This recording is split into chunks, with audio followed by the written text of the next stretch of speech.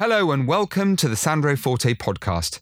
Over the many years I've been running a business, I've met many successful people, entrepreneurs, sports stars, celebrities, and dare I say, even royalty. So what makes a person successful? Do we know what success is?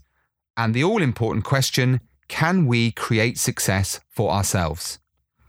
This podcast series invites a diverse group of people to share their insights, their wisdom, and the things they've learned along the way.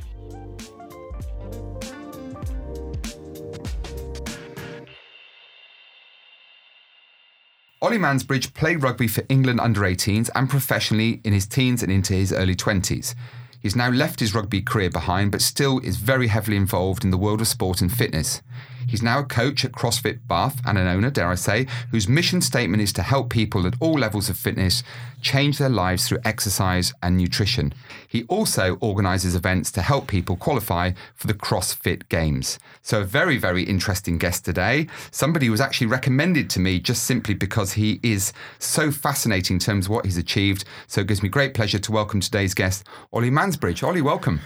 Thank you for having me. I feel very humbled to be here, to be honest. So, thank you. The humbling experience is mine because I know you've got lots to tell us. So for those people who don't know you, and respectfully, there might be lots of people listening that don't know who Ollie Mansbridge is, tell us a little bit, well, first of all, about your rugby career and maybe the transition from rugby to this newfound career. This you're a business owner, right? So yeah. How did all that come about? So first of all, let's find out a little bit about Ollie, and then we'll explore this CrossFit thing. Okay, great. I'll try and keep it as short as possible.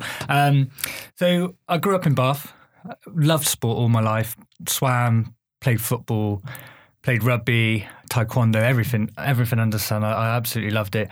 When I was about 13, I had to drop some things because trying to do all of it was just ridiculous. I was doing like 2 games of football on a Saturday, 2 games of rugby on a Sunday. So decided to just carry on playing rugby, partly because I loved it more than anything. I was good at it. And then when I was 16, I had the opportunity to get a scholarship to a school in Bristol called Constance Collegiate, which is a huge rugby school, massive legacy. We used to. Unfortunately, it's not quite the same anymore. So I spent 2 years there, and at the end of those 2 years, I was fortunate enough to play for England under-18s, which is a massive it's kind of pinnacle when you're that age. That's all you kind of dream of. So delighted to do that. And then we went on tour actually with school to Australia, and we travelled around there for 3 weeks. And 7 of us actually decided we were going to stay there. We were like, "This is awesome. We're going to stay in Australia." So I stayed there for about 10 months. Lots of my friends that I played for England with and was at school with were doing very well in their rugby career back in the UK. And I thought I'd better get my butt back and start chipping away at that. So and honestly, I kind of stuttered my way through getting back into rugby. I kind of was riding a wave from kind of 15 right to 18 when I played for England. I kind of was building some momentum and going away, although Australia was a brilliant experience for me, and I learned a huge amount of lessons. 18, other side of the world, living on your own. I probably lost a little bit of that momentum, and I never really kind of got back into my stride again. So when I come back, I played for Bristol, stayed there for a season. Then I moved to Worcester. I was at Hartbury College at the same time as well. So Hartbury College was an up and coming kind of university, and they had big ambitions in terms of growing the national leagues. I played there for a couple of years alongside playing for Worcester, and Hartbury would pay for my accommodation and it allowed me to do a degree free of charge as well. So it was kind of marrying the two together. Again, when I finished playing at Hartbury, we won the Universities League, it was Booster League, so it was the first time Hartbury had won that. I think they've won it kind of 8 out of the last 10 years now. So we were kind of right at the beginning of that kind of legacy. After I finished that, things weren't really going very well at Worcester, and it was looking like I might be signing for Plymouth, which is like right down in the depths of Devon. And actually, I just kind of had a moment of reflection and just thought, I've played for 3 clubs in as many years. Is this really what I want to be doing? And so I kind of made a tough decision to move back to Bath, move back with my parents, and kind of just took stock and tried to figure out what I was going to do with my life, basically.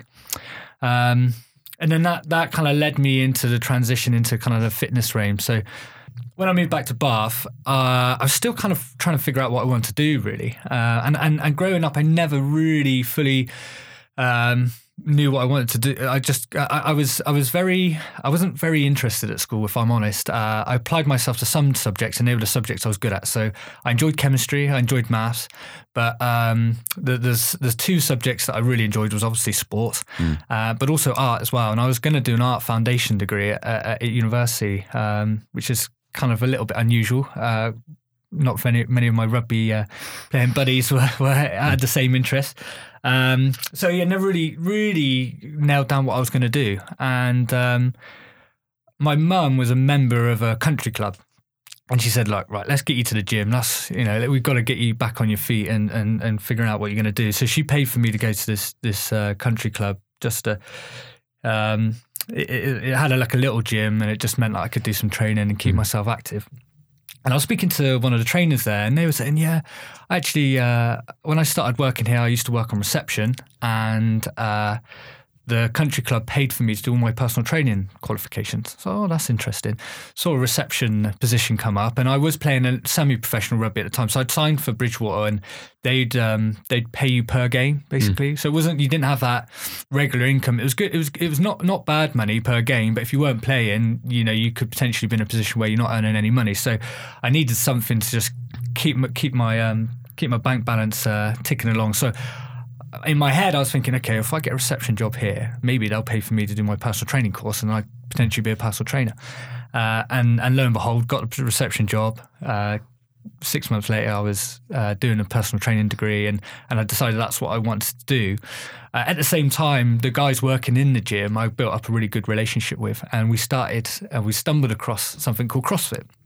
So we were always looking for new ways of training and trying to look for the next kind of awesome thing. And CrossFit really resonated us as 21, 22-year-old kids. We absolutely fell in love with it. And then at the time, CrossFit was really unknown, and it was never really a kind of business proposition. It was just something that we loved. And we found it very difficult. And if you're not familiar with CrossFit is defined as constantly varied functional movements performed at high intensity. And we combine gymnastics, weightlifting, monostructural stuff, which is kind of rowing, running, basically everything you can think of. We try and combine it all together because we don't think one way of working out is more important than the other. And so that really resonated with us, and we loved it. So we were training out of my mate's garage. We trained there. We trained in like a youth, like a community centre. There was a yoga class downstairs, and we were dropping weights, so it didn't really kind of work out there. And in the end, we just kind of decided, look, why don't we just open a little space, a little 500 square foot space? We'll just train our friends, family, because we're passionate about it, we love it, and we want people to experience it. But again, it never really seemed like a business proposition. So we did that kind of on the side while still working. And then after about 6 months, we were looking around thinking there's 50 people in this place. What are we going to do? And then after 12 months, we expanded and opened a bigger space. And the rest is kind of history, really. We've just kind of grown ever since. And, that was 10 years ago now. We were one of the very, very earliest CrossFit gyms, and it's a completely different beast now. And we were very privileged to kind of find it just at the right time. You do have a very impressive setup, as I've checked it out. And I may, since I'm a bit of a sport billy and a fitness lover, I may have to come down and try it out for myself. You've already touched on a number of very interesting things, which I'd like to pick up on, if I may. One of the things you said earlier on, Ollie, was making tough decisions. You made a tough decision to move back with your parent. That's probably the toughest decision for anybody. The thought of me leaving home at 18 and having to go back to where I started is very tough indeed. But it seems to me that tough decisions form part of one's progression in life. You have to take those decisions. And I realise it's an obvious question. I realise it was tough. But would you say that people have to be realistic about their situation and do what's necessary in order to be able to progress to the next place in life? Yeah, I guess from speaking from my own experience, I actually was probably guilty of giving up a little bit too soon, actually. And one of the things that drives me today is I always have that sense that I never really fulfilled my potential in rugby. That was one of my questions, actually, because I was going to say, did you ever feel, having played for England and under 18s, which is, extremely prestigious for a young man to have achieved that, and then not progress to the senior side? Do you ever feel a bit unfulfilled? Yeah, 100%. And there's loads of different reasons why that kind of came about. Some of it is luck, ultimately. I think I was just a little bit lost, actually. I probably needed some mentors in my life just to put their arm around me and say, look, come on, give me some direction, because for about 3 or 4 years, I was very, very kind of lost, and my attitude would dip in and out. So I'd have bouts of like a couple of months where I was super motivated and you know, on my training and meticulous about my nutrition and really, really on it. And then I'd just have other bouts where I'd just be really low and just disinterested with it, really. And so, yeah, I think you do have to be realistic, absolutely. And you could argue that maybe I just wasn't quite good enough. But I also think I was guilty of maybe giving up a little bit too soon. Can I ask you, is it okay to not quite be good enough? Because one of the things you also said earlier that I wanted to pick up on was you didn't quite know what you wanted to do. And I think a lot of people, listeners, we have tens of thousands of listeners now, and a lot of them, I know, struggle with this sense that there is a degree of expectation, whether it comes from parents, whether it comes from their peer group. Is it okay to not quite fulfill? You know, does a new opportunity open up? It certainly did in your case. I think what people need to hear from people, the reason we love people like you as guests, Ollie, is because you're normal. And I don't say that disparagingly. I'm very normal. You're a normal bloke, right? With all the same challenges that most people have in life, don't quite know where they want to go, missed opportunity. But instead of beating yourself up, you kind of just dusted yourself down and a new door opened, right? Mm-hmm. Yeah, 100%. And when people have had disappointments, whether they've been an employee of mine or someone in my life where maybe something's not worked out, I always say to them, the world is now your oyster. You can go and do whatever you want to, and don't feel like you're in a rush to make a decision about what you want to do. You need to experience life. You need to get out there. You need to try and experience as many different things in life to really figure out what it is you want to do. And I'm kind of 33 now, and I'm still kind of navigating myself through that path, and still don't fully know what my 40s are going to look like, what my 50s are going to look like. And I think you just need to live life that's my But it seems like you kind of embraced that. It's almost all right for it not to be mapped out, to not take every day as it comes, because that's kind of a bit haphazard. But you've clearly got a plan for today, yeah. And then you wait to see and kind of adjust the sails on the boat, if that's the good metaphor to use. It strikes me that you're kind of okay with that. You're comfortable with it, and what's happened before was a learning experience, and now a new opportunity exists. Would that be fair? Yeah, I guess there's two sides of it. It's getting very clear in your mind about what you want to do, and that's okay to not know what that is, and just you need to just go out and experience things. But also coming back to what you said about other people's expectations, I think you need to ignore what other people's expectations are. It's intrinsically what you want to do and what feels right for you. And it sounds a bit woo-woo, but you got to trust your gut, trust your intuition. I'm a massive believer of that. So yeah, there is always going to be pressures from the outside world. But if people love you and they care about you, they're just going to be happy for you and what you want to do. And my parents were actually brilliant. I mean, I think, I said about that mentor and putting someone putting their arm around me. Some people could say, well, that's what parents are for, but actually my parents just encouraged me to do whatever I want. So when I was making the decision to go Australia, somebody could have said, well, actually, is that going to be the best for your rugby career? From my parents' perspective, they were like, that is amazing. We would have never had that opportunity. We were younger.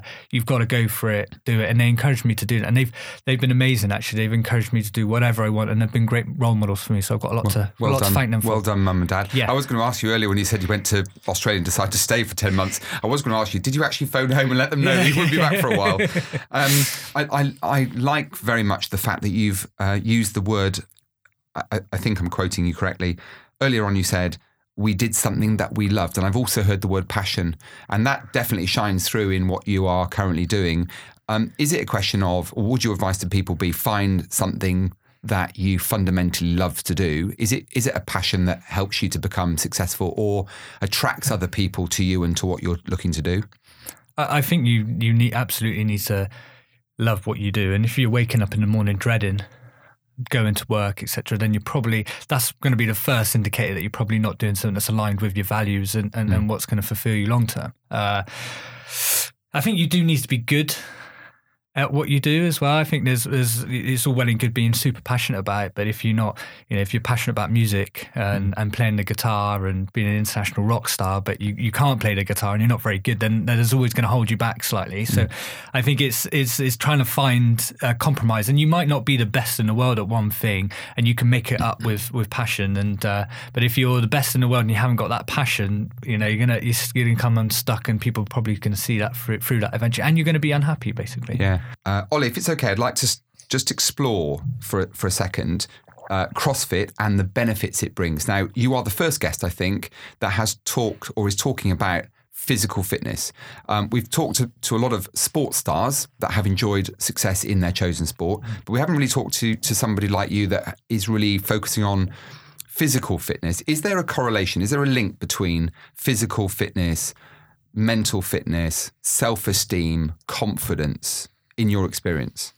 100% is the short answer. I think that especially in this day and age, it's very hard to eat well. There's lots of distractions, there's lots of temptations. It's very hard, ironically, to move. And I think that's very important. And there's a lot of inputs through social media, through tech, coming at you all the time, and it's very hard to have that respite, have that kind of clarity. You're always being bombarded with stuff all the time, and so they all kind of lead into one. And I think if you could have the best diet in the world, you could have the best training regime in the world, but if you're stressed and you're unhappy, that is going to have a massive detriment to your health.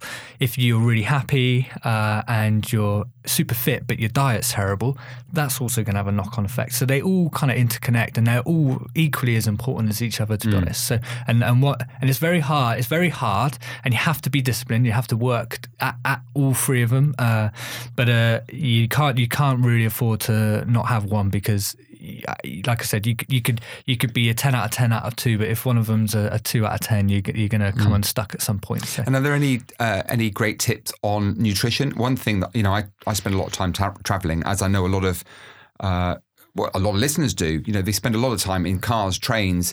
It's very difficult with all the fast food outlets these days to just eat junk. Mm-hmm. Have you got any thoughts around nutrition and what people should be observing on a basic level? One of the things I've recently done is obtained an app, and just logging what I'm eating has made a massive difference, because it's the understanding of what's kind of going into my body that's made a difference. But are there any other kind of general tips, basic principle of, consume more calories than you burn, you put on weight, or is it as simple as that, or is it probably a few other things to it? I think the listeners are probably waiting for that silver bullet that's going to give them the answer. Come on, Ollie. But the honest answer is it really depends on you, and it's very individual nutrition. I think and I've experienced over the last 10 years, trying to get everyone to eat a certain way is not realistic. So there's a certain element of understanding and awareness within yourself. I think, like you said, Sandra, about the tracking. Some people find that really beneficial. You've got people that are very techie and like the analytics of things, so logging their food, seeing like quantities, etc. gives them that awareness, and they enjoy doing it. Other people just don't. The last thing they want to do is spend any more time on their phone, and so they kind of need to do it more of a holistic way. But I think ultimately, the two things when it comes to nutrition is you got to eat less than you eat less than you move, basically. So calories do matter to a certain degree, but also food quality, especially in this day and age. I think people kind of, you get two camps. You get people that go down the counting calories route, which is great, and I'll see success for that, but their skin won't be great. They won't be very happy because the quality of food they're eating is not brilliant. And then you'll have the camp that say, look, eat as much as you want as long as it's good quality. And actually, that doesn't always work. Things like nuts can be a menace, because they think, well, that's healthy for you, but if you eat a pot of nuts, it's like having an extra meal. And so, like I said, there's no right or wrong answer. I think there's a certain amount of awareness around you, and especially in the types of food that you eat as well. So if you're a white Caucasian person from growing up in Britain, your diet's going to look very different to, say, you grow up in Hawaii or something like that, just from your heritage, and we've evolved over so many years. So yeah, that's probably not the a straightforward answer. But and I wasn't really expecting one. It was a kind of a trick question. I think it's because a lot of people have a basic lack of understanding, and if you have a lack of understanding, it's very, very difficult to take any kind of positive action. Yeah. What would you say? Because I know a lot of listeners will probably be suffering from a good deal of inertia. They will be sitting there thinking, well, I'm overweight, I'm really struggling, I've got low self-esteem. What's the point? How do I even get started? You know, there's a lot of people I know that want to shift a bit of weight to a greater or lesser extent. Mm-hmm. How do people get going on that journey? Because, you know, even the thought of a gym kind of sends them into, you know, some kind of meltdown. How do people just start a process? Because that's half the trick, isn't it? It's just to get going. Yeah, I mean, that's the $1 million question, isn't it? I think I've always found personally that accountability is huge.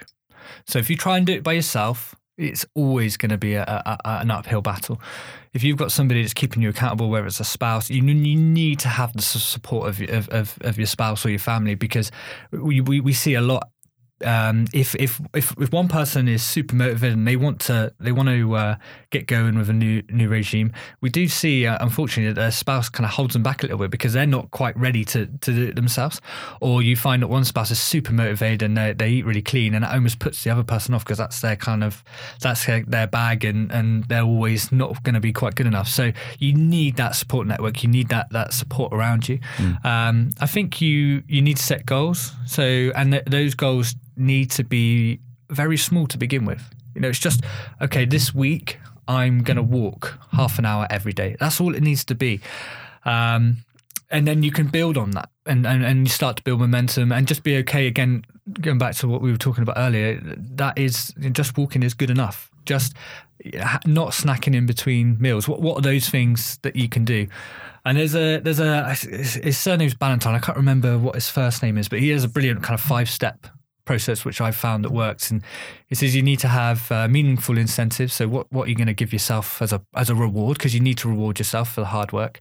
Cheerleaders, which is your friends and family. You need that accountability, professional accountability. So finding a coach, whether it's an app, like you said, that gives you feedback, or whether it's hiring a personal trainer or a gym, etc. But you need that kind of professional accountability. And there's a couple of others, but they're the kind of key ones. People in your life that are going to support you and help you through it, especially when it gets tough, because we all know that when we're starting a new exercise regime, it's all good when it's going well. It's when after 2 weeks or a month, when your kind of motivation dips, or you go away on holiday and you just lose all that momentum, basically. So you need that professional accountability, so a coach or someone just saying, come on, keeping you accountable, because we all need that. And yeah, so there's multiple ways you can skin it, but I think they're the two key ones: accountability and having people supporting you through that process. And then you get all these crazy guys and women who turn up and say, right, we want to compete the CrossFit Games, whatever that is. I'm sure you're going to tell us what it is, but it sounds pretty painful to me. How do you prepare people for that? So I think, and CrossFit's actually going through a transition at the moment. So when I first started CrossFit 10 years ago, the sport of CrossFit and the CrossFit Games didn't actually exist.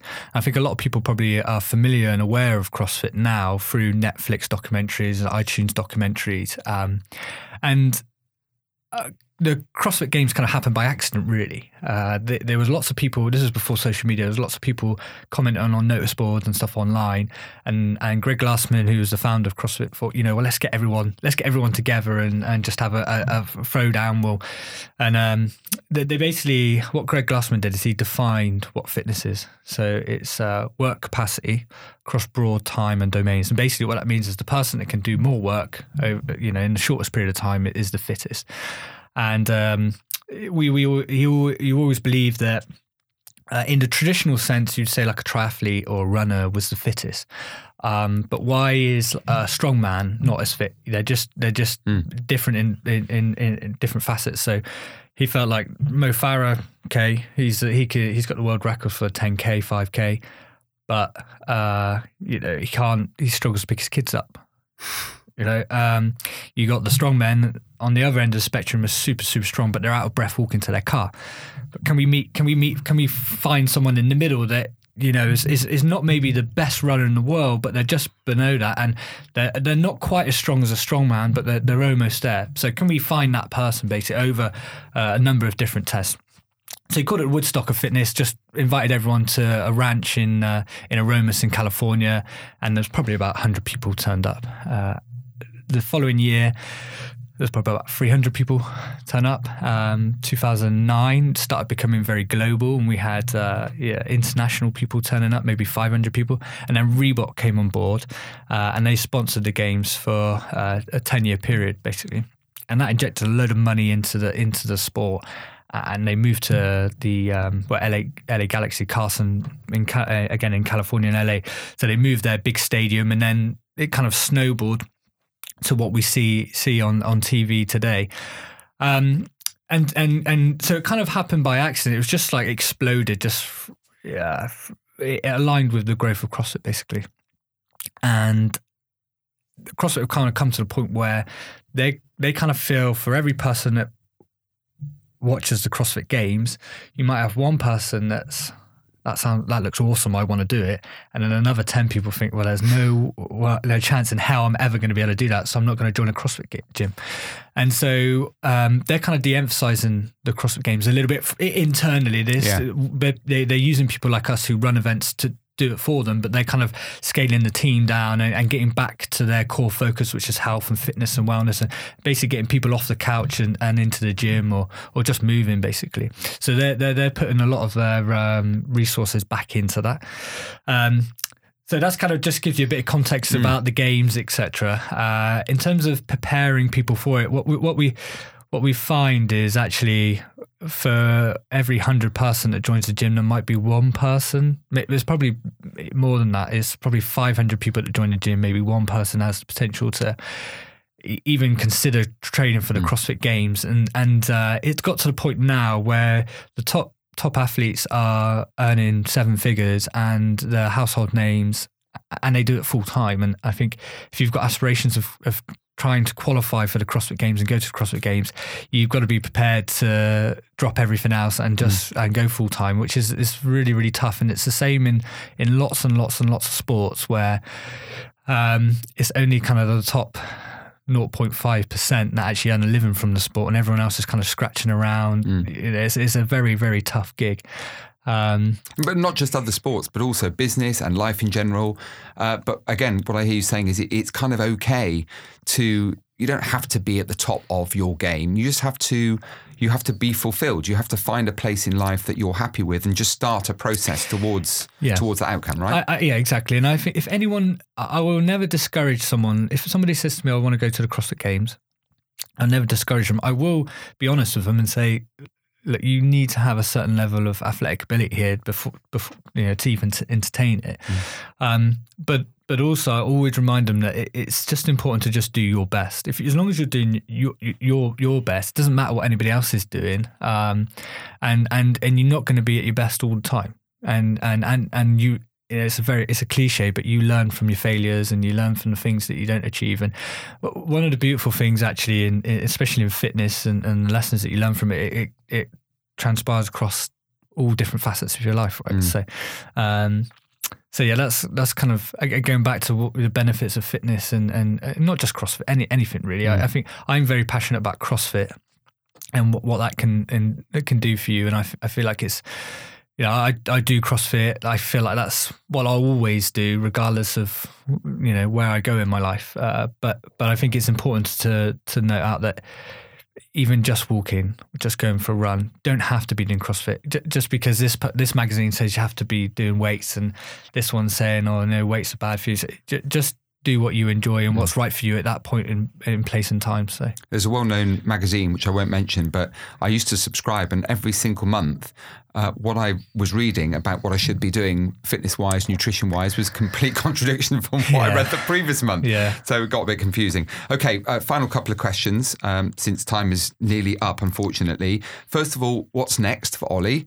Do you plan to conquer the CrossFit world and end up opening another 100 gyms, or are you happy with what you've got, or what's your plans for the future? Yeah, I think everything that's kind of happened to me has kind of happened by accident, really. Like I said, I've just kind of chased opportunities. I think you're being a bit modest there. I actually honestly find that every 6 months is different. And I hear people, and I've listened to people have 5-year goals and 1-year goals. And actually, I kind of have 3-month goals, and I want to, I'll look 3 months ahead, because I know that in 3 months, 6 months, 9 months, there's going to be a twist and a turn, and especially in the CrossFit world, actually, because it's so dynamic and it is growing. It's on a real steep kind of growth trajectory. So I think for me, we've just delivered a big international event at the London Excel, so I'm kind of licking my wounds after that and having some respite. That was a huge success for us. It was the first one we've done at kind of that scale, and we had about 4,500 people there, so we were delighted with that outcome. But it's an opportunity now to just reflect and review that and see how we can make it better next year. But what's allowed is me to give some focus back to the gyms now, and so it's just looking to the next kind of 6 months of where we want to take the gym. With the Bath facility, we've had some issues over the last couple of years in terms of finding the right facility. Sounds bizarre, but we're actually in a pub in a football club at the moment. Basically, it's like a shared space, and I'm waiting for my design innovation award, because that's how we're making the shared space work. But it's not ideal at the end of the day, and we're working hard to try and find a permanent home that we know we're going to be there for the next 20 years, and we can really build it in a way that we want to, because that is restricting us a little bit. So that's kind of my key focus. So message to all Bath-based landlords: there is a possible tenant here. Please, I mean, because Bath's a World Heritage Site, it makes it incredibly challenging to find and a beautiful city. Yeah, I have to say, beautiful city. Well, I'm definitely going to come down and check it out, if that's okay. One of the questions, Ollie, we ask all of our guests, and I know you've listened to some of the podcasts, so you know what's coming, and that is, if you were giving advice, you're only in your mid-30s, still a young man, as we were discussing earlier. I can say that because I'm 50. But based on all the things that you've learned to date, and you're still on that journey, I understand, but based on all the things you've learned to date, what one piece of advice would you give to a younger version of Ollie that you were kind of training, if you like, coaching to go out into the big wide world, maybe thinking about what he or she wants to do, thinking about setting up their own business? If you could kind of encapsulate that in one bit of advice, what would it be? Oh, it's a tricky one, just that's unkind given me. We always leave the hardest one till last. I think for me, if I'm brutally honest, growing up, I was probably too concerned about what other people thought. So ignoring that, being true to yourself and completely ignore what other people think. Because I felt like sometimes I was prioritizing being popular over what I should have been doing. And also just, I think Richard Branson says, screw it, just do it. And I completely subscribe to that. I think you can, whether it's starting a fitness regime, starting a business, whatever, it's analysis by paralysis, and you just got to do it. And what's the worst going to happen? You're going to make some mistakes, and you're going to learn from those lessons, and that's going to make you a better person and more successful in the future. So, how do we find out more about you? Are you on social media? I'm on social media. Have you got a website and your facility in your pub? Yeah, I'm on Instagram, Ollie Mansbridge. It's mainly OLLIE Mansbridge, MANS Bridge. Mainly pictures of my kids, to be honest. So not much to learn there. We like doting fathers. That's good. CrossFitBath.com is the gym, and strengthindepth.com is the competition, which is growing, and we're really excited to see where that's going to go in the next couple of years. So fabulous. Well, it's been great having you as a guest. I'm so thankful. I can't remember who it was that introduced us, but anyway. Probably Mearsey, was it? It was Mearsey. It was Mearsey. And of course, Lee has been a guest on this show. So it's been fabulous meeting you. Long may your success continue in whichever direction you go, and these lovely little 3-month goals. It's a different take on stuff we've heard from people before, so that's terrific. Wishing you lots of success. I mean, you're already a fit young man anyway, looking at you. So not much else needs to happen there. But I'm definitely going to come and check out the facility for sure, because I'm a bit of a fitness fanatic. Yeah. Though you wouldn't be able to tell, would you? But 100%. but we'll definitely have a conversation. After you told me you were 50, I think I can learn a few things from you, Sandro. Well, thank you. We'll share some notes then. But it's been a privilege having you as a guest, and I'm sure because so many people are fascinated in personal performance, fitness, nutrition, I'm sure we'll get bombarded with questions. So perhaps we'll have you back on the show and we can talk about the nitty gritty next time. But it's been great. Learning about your life, your journey, and as I said, every success in the future. No, pleasure. Thank you for having me. It's been an honour. Thank you. That was the Sandro Forte podcast, and what a fantastic guest Ollie Mansbridge was. There are many more fantastic guests joining me over the coming weeks, so please make sure you subscribe if you want to pick up some more great tips on success. Remember, you can follow us on social media at Sandro's Podcast. That's Sandro's with an S, same on all channels. And we'd love to continue to hear your stories, ideas, anecdotes, challenges, or whatever it is that motivates you. So please keep those emails coming. hello@sandrospodcast.com. And if you can, please leave those reviews on iTunes so we know what you'd like more of in the future. Thank you.